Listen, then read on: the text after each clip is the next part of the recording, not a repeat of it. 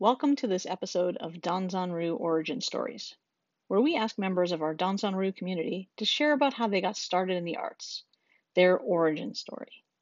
I'm your host, Hilary Kaplowitz, Sensei of Pacific Jiu-Jitsu Kai and a professor of Danzanryu Jiu-Jitsu with the American Judo and Jiu-Jitsu Federation.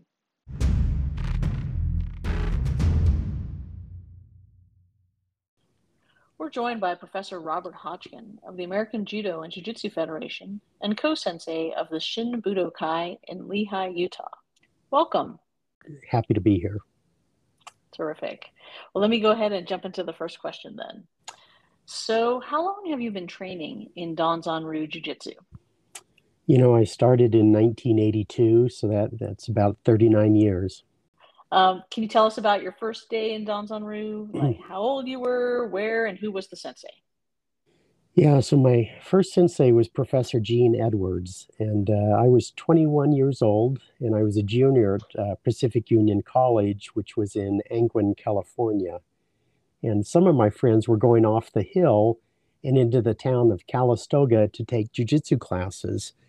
And once I found out about these classes, I attended my first class with my girlfriend, and that was the beginning of my love of jiu-jitsu and a lifelong journey.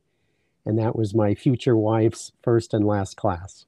Oh, okay. Well, maybe another interview for that story, but why don't you go ahead and tell us what made you want to start training in the martial arts? I'd always wanted to do martial arts. I wasn't a very big guy, but I was pretty athletic, and I just always wanted to learn a martial arts. In high school and college, I would go to the bookstore and I'd buy martial arts books and magazines to read.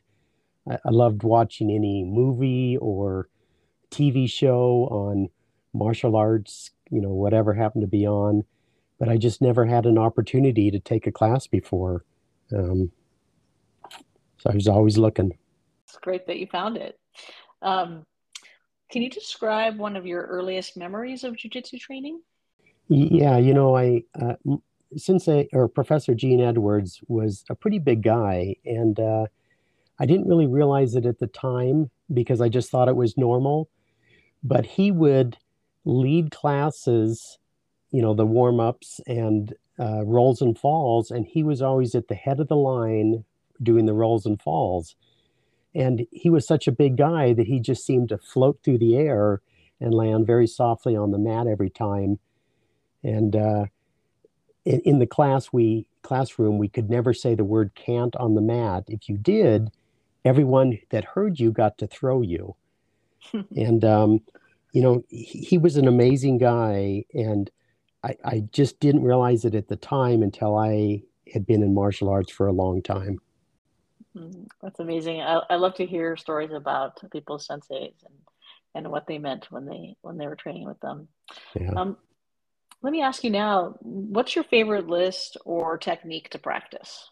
My favorite list is Nagi, and probably my favorite technique is Hanigoshi. And the reason is because it was one of the harder throws for me to learn, but it soon became my favorite to do once I'd kind of figured out the intricacies of it. And I've always told my students that if you can get Nagi down and understand it, the rest of the list will be easier to learn. Nice. I love that. That art comes up for a lot of people. Yeah. Yeah. And I love Nagi so much, and I've always enjoyed getting to teach that course with you. Yeah. So let me ask you now, what have you found to be the most challenging thing about training? One of the hardest parts of training for many people is getting to the dojo. And that was the case for me as well. It was trying to balance work and family and my love of jiu-jitsu. But I was there every class unless I was out of town or had an important family obligation. And this can be really hard on your loved ones who aren't on the mat, and they really don't fully understand the commitment or the desire to just go and be there and learn. It's something I still look forward to today, to actually be there and teach and train and learn. And it is something really special that we do. Yeah. So tell us about the proudest moment in your jiu-jitsu career. There are a number of things that that stand out in my mind. I think getting my Shodan was the biggest achievement. It's something that you work really hard at, and it's really the first level of the Dan ranks. And then probably when I received my AJNJF professorship. But I think my proudest moments were watching my son and daughter move up through the ranks. You know, they're doing something that I love to do. Unfortunately, they only got to their brown belts. I hope someday that they will get back and get to their black belts. But I loved that they loved what I was doing, and it was such a big part of my life. It's wonderful. Now, after all these years of training, what is it about jujitsu that keeps you interested? You know, the more that I learn, the more that I realize just how much more there is to learn. And to me, there's subtleties in every art that make it a little more efficient with less effort, and those same principles make it more painful for uki. And so, even though you understand Uwara and you get your Shodan, it changes at Nidan and Sandan, and it's ever evolving. It never, I don't think you ever truly master a technique because there's always something extra to add to it, some little thing or some little secret. I love that. So, my next question is if you could go back in time and give yourself advice early in your jujitsu career, what would you say to yourself? You know, I think I told myself to start martial arts at an earlier age.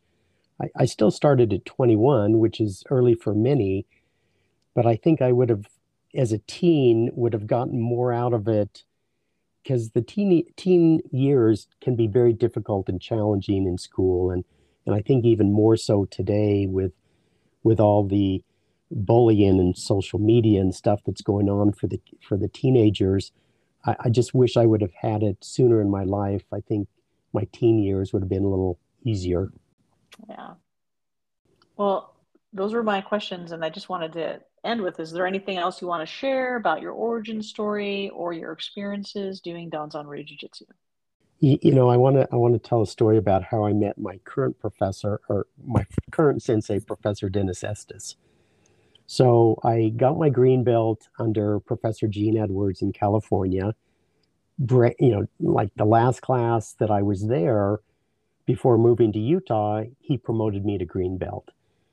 And was trying to, you know, find out, is there a Danzanryu school in Utah? Well, Gene Edwards did not know at the time that Dennis Estes was out here and teaching. And so I was kind of thinking, man, what am I going to do? I want to continue my jujitsu training.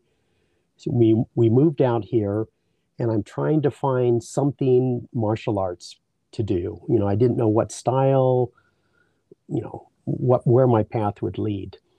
And so I was driving by a martial arts school one day, and I just figured I'd stop in and just kind of see what they do and, you know, what style they are teaching there.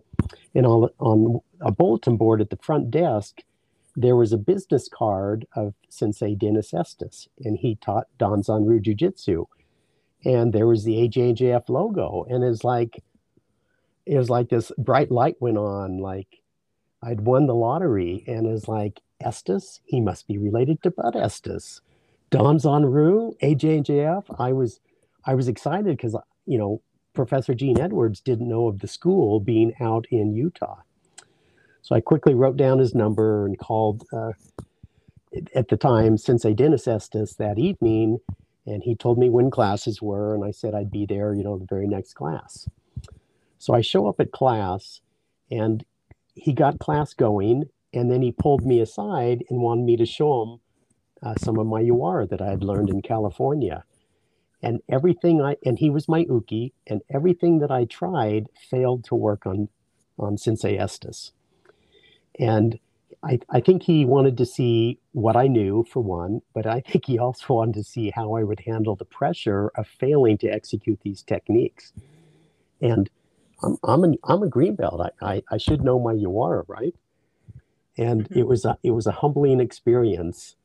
And you know, that was kind of start of my experience with Professor Dennis Estes in Utah, and that was the continuation of my journey and my love for Danzan Ryu.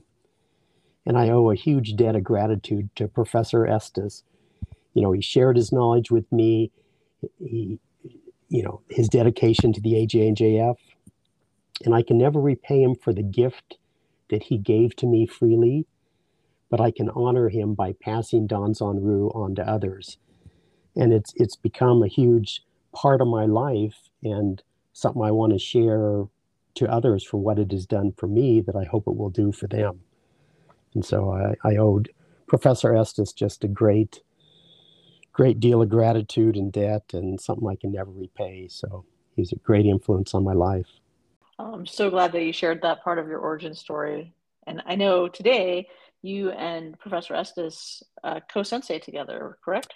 We do. I I was just getting ready to get my AJNGF Shodan, and he moved away, and it was like, no, I've lost my sensei. He's gone. And he was always a phone call away, and he continued to teach me from afar. And then I was fortunate enough when he moved back to Utah, and we decided to combine and have a dojo together, and that's been a great experience. That's wonderful. I'm so glad that you were able to join me today and to share about your origin story and your experiences in Danzan Ryu Jiu-Jitsu. Well, thank you, Professor. I appreciate you doing this.